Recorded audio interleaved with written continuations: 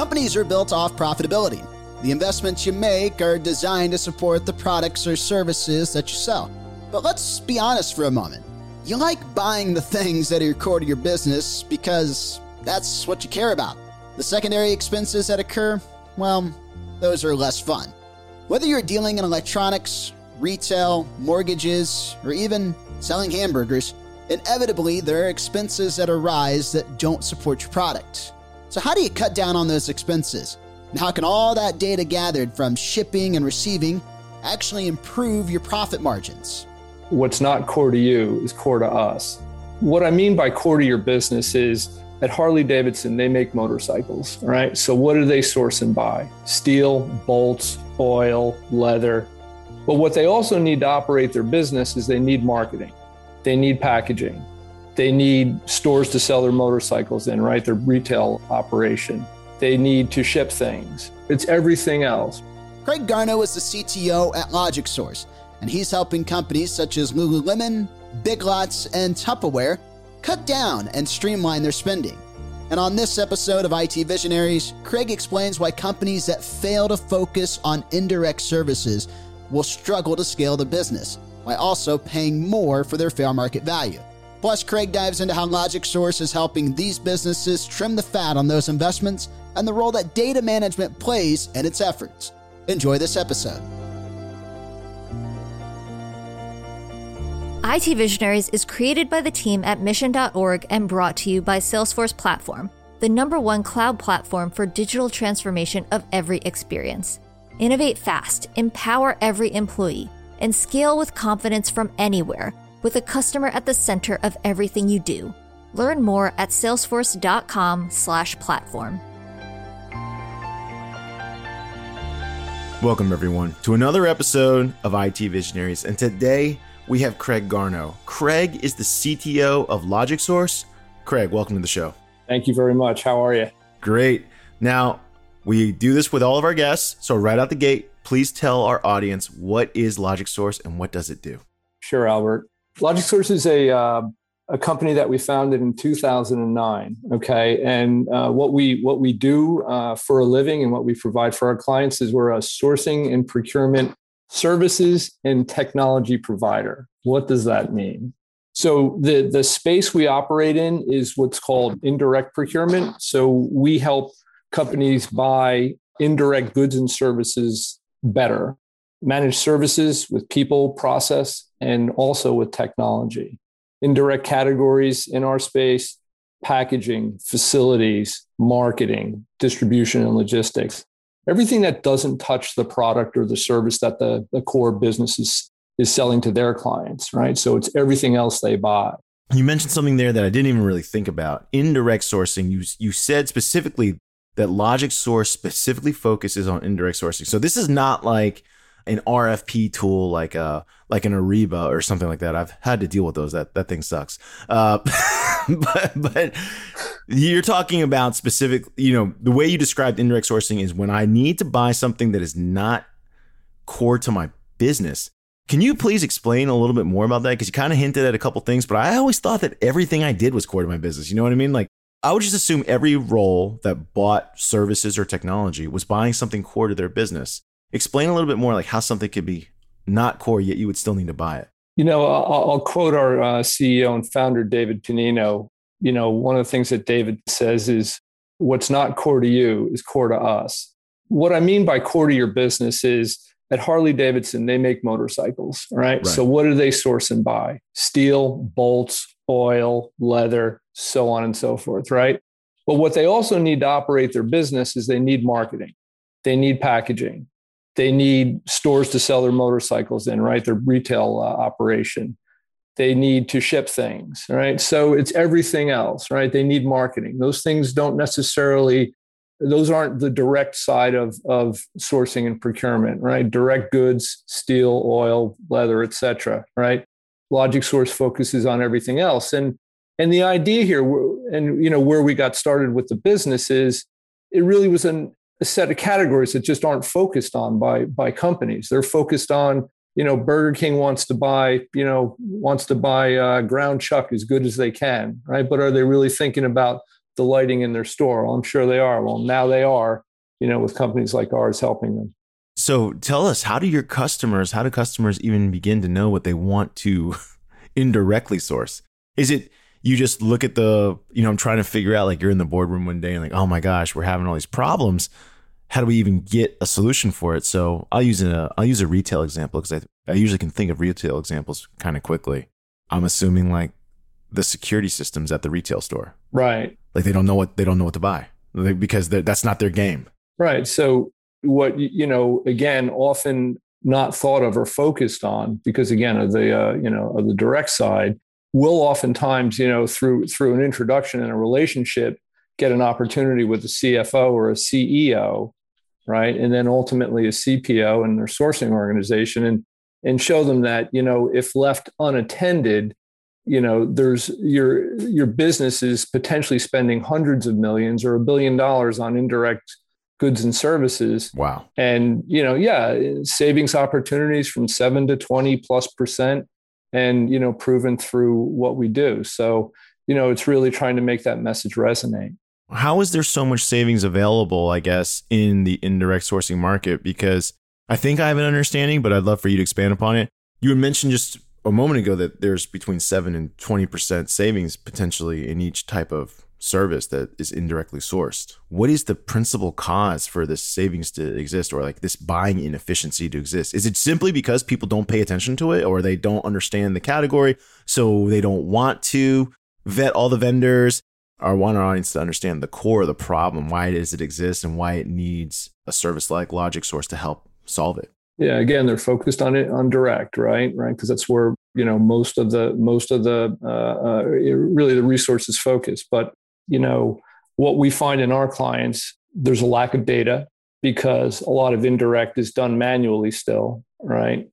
Where there's technology, it perhaps wasn't implemented completely, or it was shelved, things like that. So what you get out of that is you get supplier fragmentation, you get rogue buying, you get non-compliance of price, you don't get governance over your supply chain, right? Those disciplines that may be on the direct side just aren't there on the indirect side, and that's where we come into the picture. So talk about how a software or a technology product helps to solve this, because in any business there's inevitably something else that's indirect, right? So right. You mentioned before marketing. So marketing can both be a transactional thing. I want to buy a billboard, so that's inventory I can directly buy, or time on a television show, that's direct inventory. But it can also be service-based, where I need someone with some type of domain experience to do something for me. So there's a lot of vetting in that. Talk about how this software fill that gap to help vet all these different options from a transactional product to a service. Well, absolutely. So if you think about our product suite, Albert, right, we start with One Market Insights, and One Market Insights is a spend analytics solution that we offer. And what that does is provide, to use the title or the brand, provide insight into a company's indirect spend data. Okay. So in that solution, we take data feeds from our client systems and also through our own systems.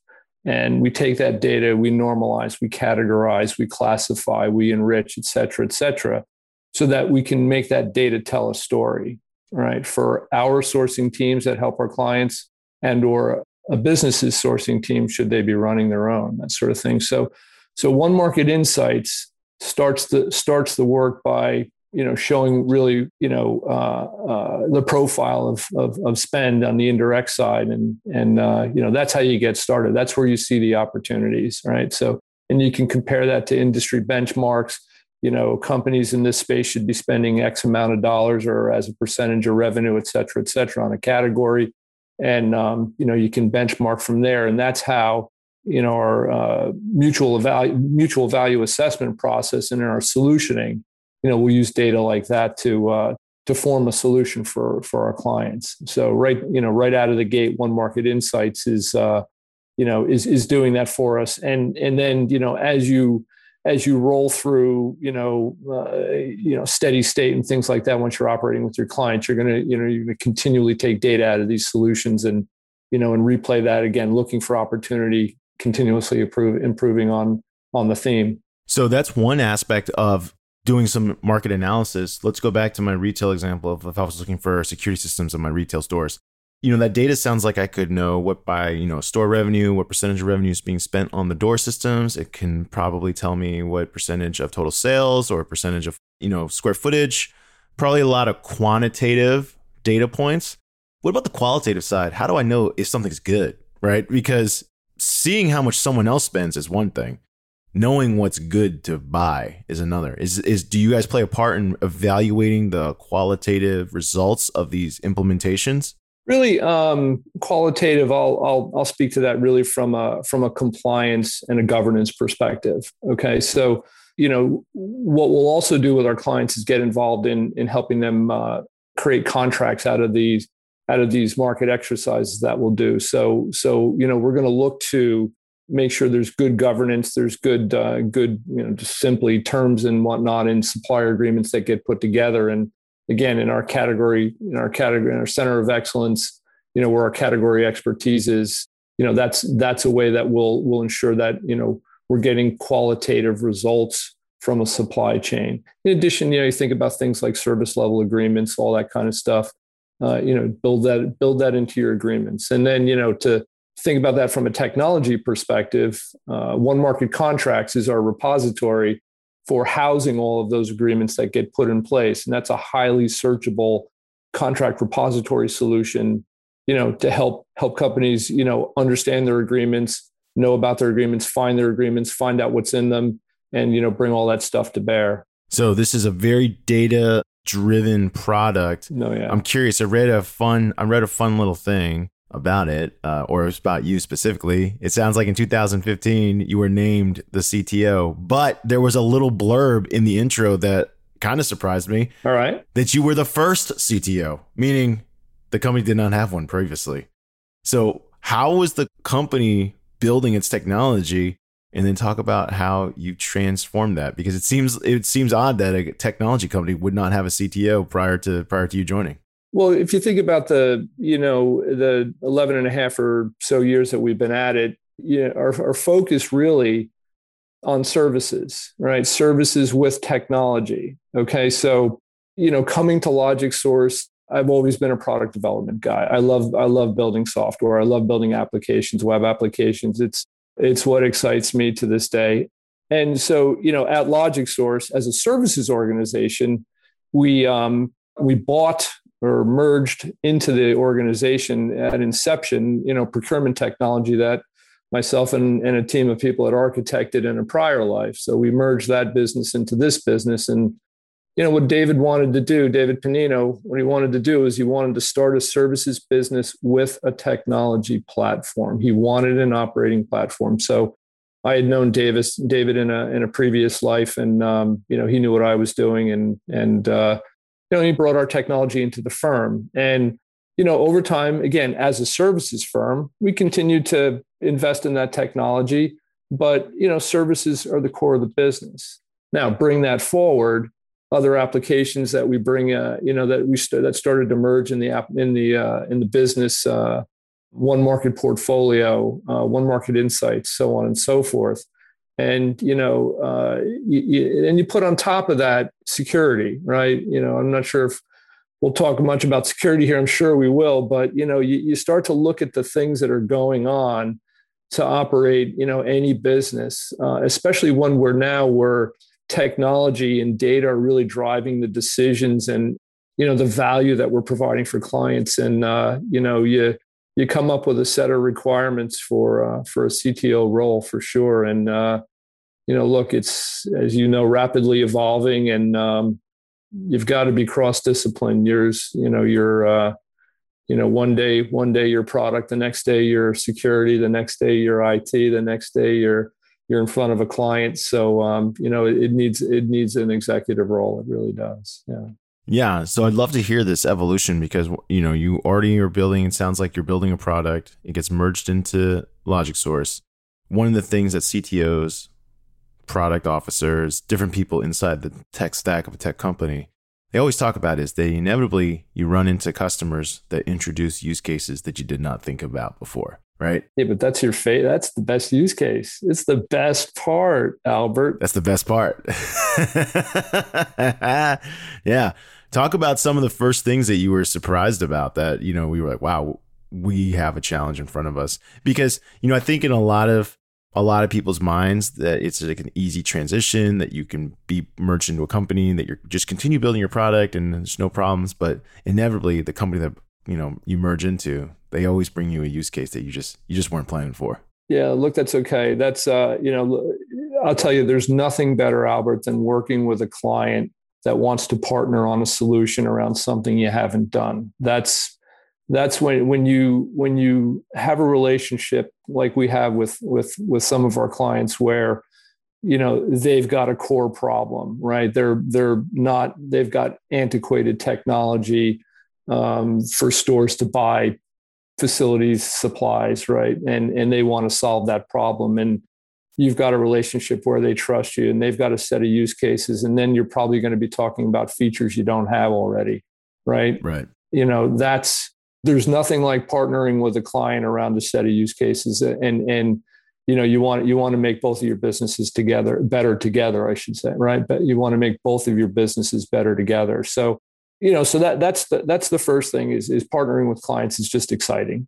And, prior to CTO role and product evolution and technology as a priority, as a business strategy for LogicSource, you're focused internally, right? You're focused on, okay, technology for our team to operate and things like that. But, here you're with clients, you're designing products and solutions that deliver value to your clients. So, that's again, super exciting. The idea around use cases you haven't run into, simply you've got to design products that can be flexible such that you can turn features on and off, yet not make your product too heavy. And that's really a big part of it is trying to make software that's flexible, yet doesn't get too heavy. So, that's certainly been a trick for us. And again, as a services oriented firm, we're into the use case we don't know about. We like that.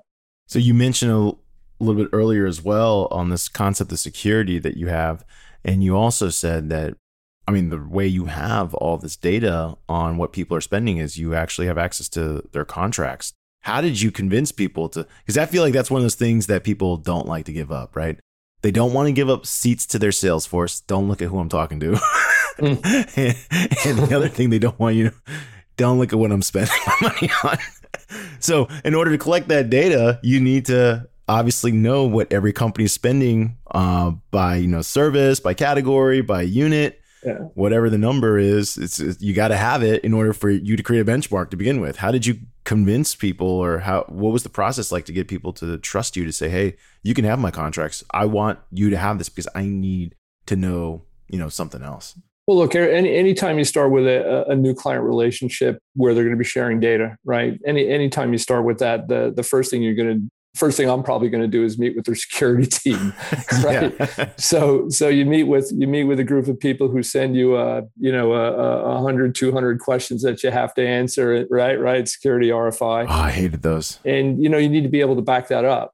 So you're assessed, and there's times you're audited, and you've got to have the things in place, whether it be a leader in the security area, and we have a leader in the security area for our business. You've got to have a framework.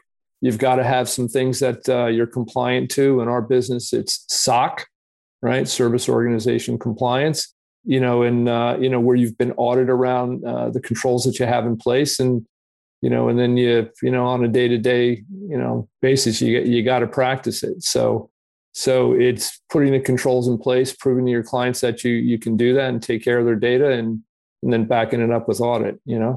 Other things we do, we're through third parties doing pen tests, vulnerability assessments on our networks, on our applications, things like that. So, it's actually a thing unto itself. Making sure that you're taking care of your clients, their data, and keeping everything whole. I totally get it. You were bringing up some dreaded memories of getting the security requirement documents. I once lost a deal, by the way. I thought I should share this. I once lost a deal. It was for a media company. They made movies, and they wanted uncapped liability or uncapped uncapped something, liability, I want to say.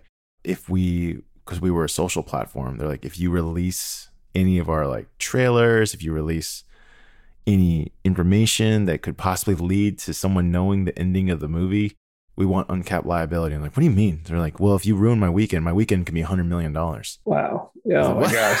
It's like, I can't be responsible for that. Well, and, you know, and again, at LogicSource, you're dealing with some of the biggest brands in the country, and maybe even global brands. They're writing this stuff, our clients are writing these, protections into their agreements. So it's, look, 10 years ago, no. Today, it's as important as any of the silos that, the technology business serves. It really is. So talk about the innovation in your space. What are you excited to work on? What are you hopeful of working on? Because I joked with one of my friends who works at Carfax, and I was saying, oh, it's just a database of car data. Like, what could you possibly do with it? And they're like, oh, you can't imagine. Like, they were talking about all these different things and I was kind of taken aback. For yourselves, you have the buying data of many, many different companies. What do you envision how the product could potentially change over the next, let's say, year, 5 years? I don't know what your timeline or horizon is, but how do you think, what other services are going to come from all this data that you have collected? Well, look, first of all, we don't have 5 or 10 years to do it. So, we're pretty resourceful around this kind of stuff, but really, the focus has to be on data. So with our own technology across the continuum of source to pay, again, insights, contracts, procure to pay, portfolio, which I didn't really talk about, spend, project, sourcing, performance management, we're able to collect a lot of data, right? And that data today, gets anonymized, aggregated, summarized, normalized, et cetera, similar to the way I talked about insights. But, that data gets, is really getting, collected into a large repository that will then let us take that data, turn it around, and turn it into insights, turn it into market intelligence, turn it into product, things like that. So, on top of just managing core products that transact and drive value for our clients, it's really the data that we're getting out of those that, that really represents, the future where we're taking technology in our business. Right. So how about like any personal wishes that you have for yourself that, you hope to unlock? What would be an ideal scenario, or what would be a dream state for the procure to pay industry of something? If you could create it, you'd want to create it. That's a great question.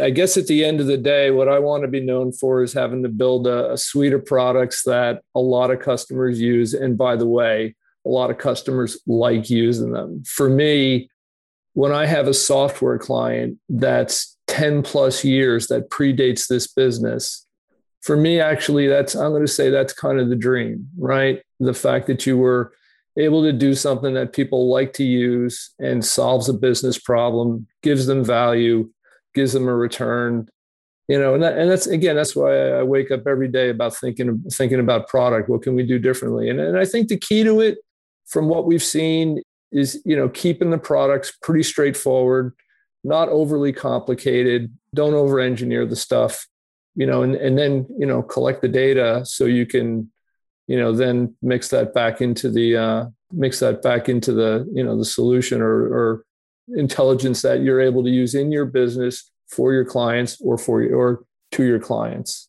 Yeah. Well, as a total noob, that's what, and again, I'm not in the procure to pay space anymore, although I do have to buy things every now and then. They have no idea what they are for mission. Yeah. I like to think of it from a consumer side. It's like, what is my ultimate pain? My ultimate pain is me spending money on something that doesn't work. It's actually not spending the money. For me, the ultimate pain is spending money on something that doesn't work. So I feel like the future, just as my opinion, is going to be in the qualitative side. Like, I feel like that would be, because if you not only have the quantitative data where I could say, oh, wow, definitively, this is a good bucket to invest in this service line. Now the question becomes, well, how do I pick out the right one? Because this is just me. I feel like that would be super beneficial to any buyer, because when you are buying something you don't necessarily, like you said, you should buy principal business. You don't want to get ripped off. Now, some services are pretty transactional. Like, I feel like, I don't know. Let's go back to my retail. example, like cleaning services. I feel like that's, it's kind of transactional. What's really tough is like software, or you like kind of talked about, or like marketing, right? Marketing is, we know that's not all the same. Some agencies are going to be better than others. So that qualitative piece feels like something that buyers would love to have. Anyways, those are just my 2 cents. Well, yeah. And when you're out in the market looking for services, it's a different type of sourcing exercise, right? So when you think about sourcing goods and services, goods is, I need a rate card. I need unit prices. I've got a list of SKUs. I need prices on those things. I need a price per thousand, that sort of thing. When you're outsourcing services, it's, you're shopping not from a quote standpoint, but more from a proposal standpoint. So you're not only going to, get the price for a proposal or the pricing for a proposal from the supply chain you're working with, but you're also going to want to know, all of the, I'll use your word, qualitative aspects of a service they're looking to provide, right? So there's rates, there's SLAs. What's the measure of success? That sort of thing. That's a good one. So it's a different type of sourcing exercise, A and B, buy. And, you're looking to really, you're really looking to put in a services agreement, a contract that represents all, not only the dollars, but the qualitative side of things. So, and when you do that in a firm like LogicSource, you're employing category experts. So there are people in our business that, just buy marketing services. There are people in our business that buy, commercial print, where they, need prices per thousand, that sort of thing. So there's people who buy benefits programs. There's people who buy, legal services. It's goods versus services. They're completely different. And to that point, the technology's got to be able to, A, help source those types of things, and B, help companies buy and pay for those kinds of things. So yeah, they actually, from a procurement perspective and from a sourcing technology perspective, yeah, they're treated differently. So, and we've got it covered. Trust me. No, I find that super fascinating. I was listening to you talk. I was thinking to myself, man, I wonder if LogicSource ever becomes like the hub for sourcing in this regard. Meaning, if let's say, I don't know, let's use your steel example. X number of customers are looking for steel. Does it ever become the hub where it can like execute a contract on behalf of its customers, which would be insane, right? Because it aggregates all the buying requests and says, hey, we actually want to buy, X times 100. Yeah. That's the thought of having, more of a, I think they call that a GPO, right? Mm-hmm. You are the buy. And I'd say that's probably not so much where we're at, but what we want to do is we want to have the data that explains all that, that helps bring the right answer to the surface and saves the sourcing exercise, right? So if you've got enough insight and again, data in your cache, you don't need to go to market. You've got a collection of contract examples, again, all anonymized and whatnot, where you can predict, you can go faster to get to that answer and get to a more accurate answer, because you're basing that on quantitative data rather than going to market every couple years with the same sort of replay. You are the first. I'm pretty sure you're the first. I don't know if you're the only company in this, but you're definitely the first company on IT Visionaries that's focused on indirect sourcing. I mean, I've not heard of this as its own category before, but it makes total sense. I mean, like you already said it, tons of companies rely on tons of services that have nothing. They don't really have to do with their business. Every company, Albert, right? Right. Every company. So yeah, there you go. Every company. Yeah, that's true. Yeah. Every company has this problem. And so, I've never thought, and this is where it's pretty fascinating. We always talk to different founders, leaders, technologists, whatever the case may be. There's always these markets of like just accumulating problems. Like there's people that are accumulating these problems, and like technology is the answer to solve these things. It's pretty fascinating what you've shared with us. But before you go, it's time for the lightning round. So the lightning round is brought to you by the Salesforce platform, the #1 cloud platform for digital transformation of every experience. Craig, this is where we ask you questions outside of work. Some of it involves work, but yes. So our audience can get to know you a little bit better. Are you ready? Let's do it. All right. We're always curious because CTOs get pitched a lot of things. How many unread emails do you have in your inbox right now? Oh, no, that's an embarrassing question. I have a lot. We cover a lot of areas in the business, in the role. And, as I said at the top, and I focus on the things that are client oriented and leadership oriented, and there's a lot of stuff in there it's a humbling question. Hey, listen, there's really only two people, right? Inbox zeros, inbox 100,000. Sound like, you know what? That's so true. There's no one with just like 5 unread emails. And David is my inbox empty every day. I empty it every day. Yeah. And I'm like, oh, that's a great question. So as a technologist, what is one piece of technology that you cannot live without? And do not say your phone. So throw your phone and computer out. So you have to, what's a gizmo or thing that you like that you just say, hey, I have to have this with me at all times or as much as possible? Sorry. What can I rename my phone to be? Can I call it something else? Can I call it my communications device? What was it called on Star Trek, right? My communicator? I need my communicator. Yeah. You got to throw your phone out. Everyone knows they're addicted to their phone. That's a given. They can't function without. We go scrambling for like we're addicts when we can't locate it for some reason. Well, I guess, look, we've become connected to everything. So I'm going to say satellite in my car. We've got a long commute to Connecticut. So, so having content on the ride is pretty important. So that's kind of that's a must. How many miles do you drive one way to go to work? Truthfully, 90. 90. Wow, that's intense. Are you looking forward to autonomous vehicles? Yes, I am. And my son actually drives a Tesla a lot. And he's just really trying to bend my arm to get a Tesla. So that gets us down the road. And he actually has a similar long commute. And, he's Dad, long ride, you got to get the Tesla. Yeah. Yeah. And the other thing is, we go over the Mario Cuomo Bridge there. So I swore when, there's going to be a day where I have a helicopter, I just fly over it. There you go. Listen, I've seen that. I've read about how one of my friends, he actually moved from New York to Sao Paulo, and he said Sao Paulo's actually got worse traffic than New York. And he says it's like the helicopter of the major cities. It's one of like the helicopter capitals. Like most people commute via helicopter if you can, because that's how bad traffic's on the ground. I was like, man, that's when you know you've made it, when you have a chopper taking you from building to building. We're going to be there. What's one thing you like to do outside of work for fun? Oh, wow. That's great. So look, everyone at work knows I really value family. I've got 4 children, my wife, Janet, and a crazy German Shepherd we call Stella. So look, I like to spend a lot of time with my family. They're all in the 20-something range now. So, and with the pandemic, several of them still around here. So we do that. Also, for me, I like being outdoors, right? So whether it's hiking with my daughter, I run, I'm a cyclist, I'm a lifetime cyclist. So try and stay fit in the middle of all of this product development.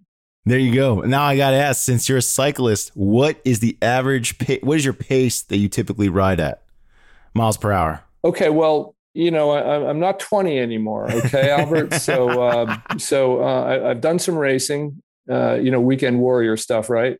But, I actually rode last night, and I think I was 16 and a half miles an hour on a 25-mile loop. So, not bad. I only ride 25 miles. Dang. 25. Nah, come on. That's not much. Listen, the furthest I've ever ridden my bike is I did a 14-mile ride once, and I was like, I didn't feel very good afterward, but everyone told me your body positioning matters a lot, and you have to get your bike measured to make it so that's ergonomic. I was like, man, I don't know, 14 miles. I felt terrible. Not like my legs felt terrible, but like my body, because I think I was not in ergonomically good position, and held my body in that position for too long. Bike fit and a strong core is important. It is. Listen, you said strong core, but I like to keep my core soft. So, Craig, it was awesome having you on the show today for IT Visionaries. Thanks for sharing your perspective in the world of indirect sourcing. As you said, this is something every company goes through. So this is really cool hearing about how the data of the contracts here can actually help people make better decisions. It makes total sense. I wouldn't have thought that this is like even a category, but here we are. Well, that's great, Albert. Thank you for the opportunity. It's certainly my pleasure and our business's pleasure to be here and be with you guys today. And you're a great host. You've done a great job. So thank you. I appreciate it. Hey, listen, stay safe on the roads. I know that the drivers don't like cyclists. Not me. I avoid cyclists, but I know some, get a little aggressive. Stay safe out there. Thank you, sir.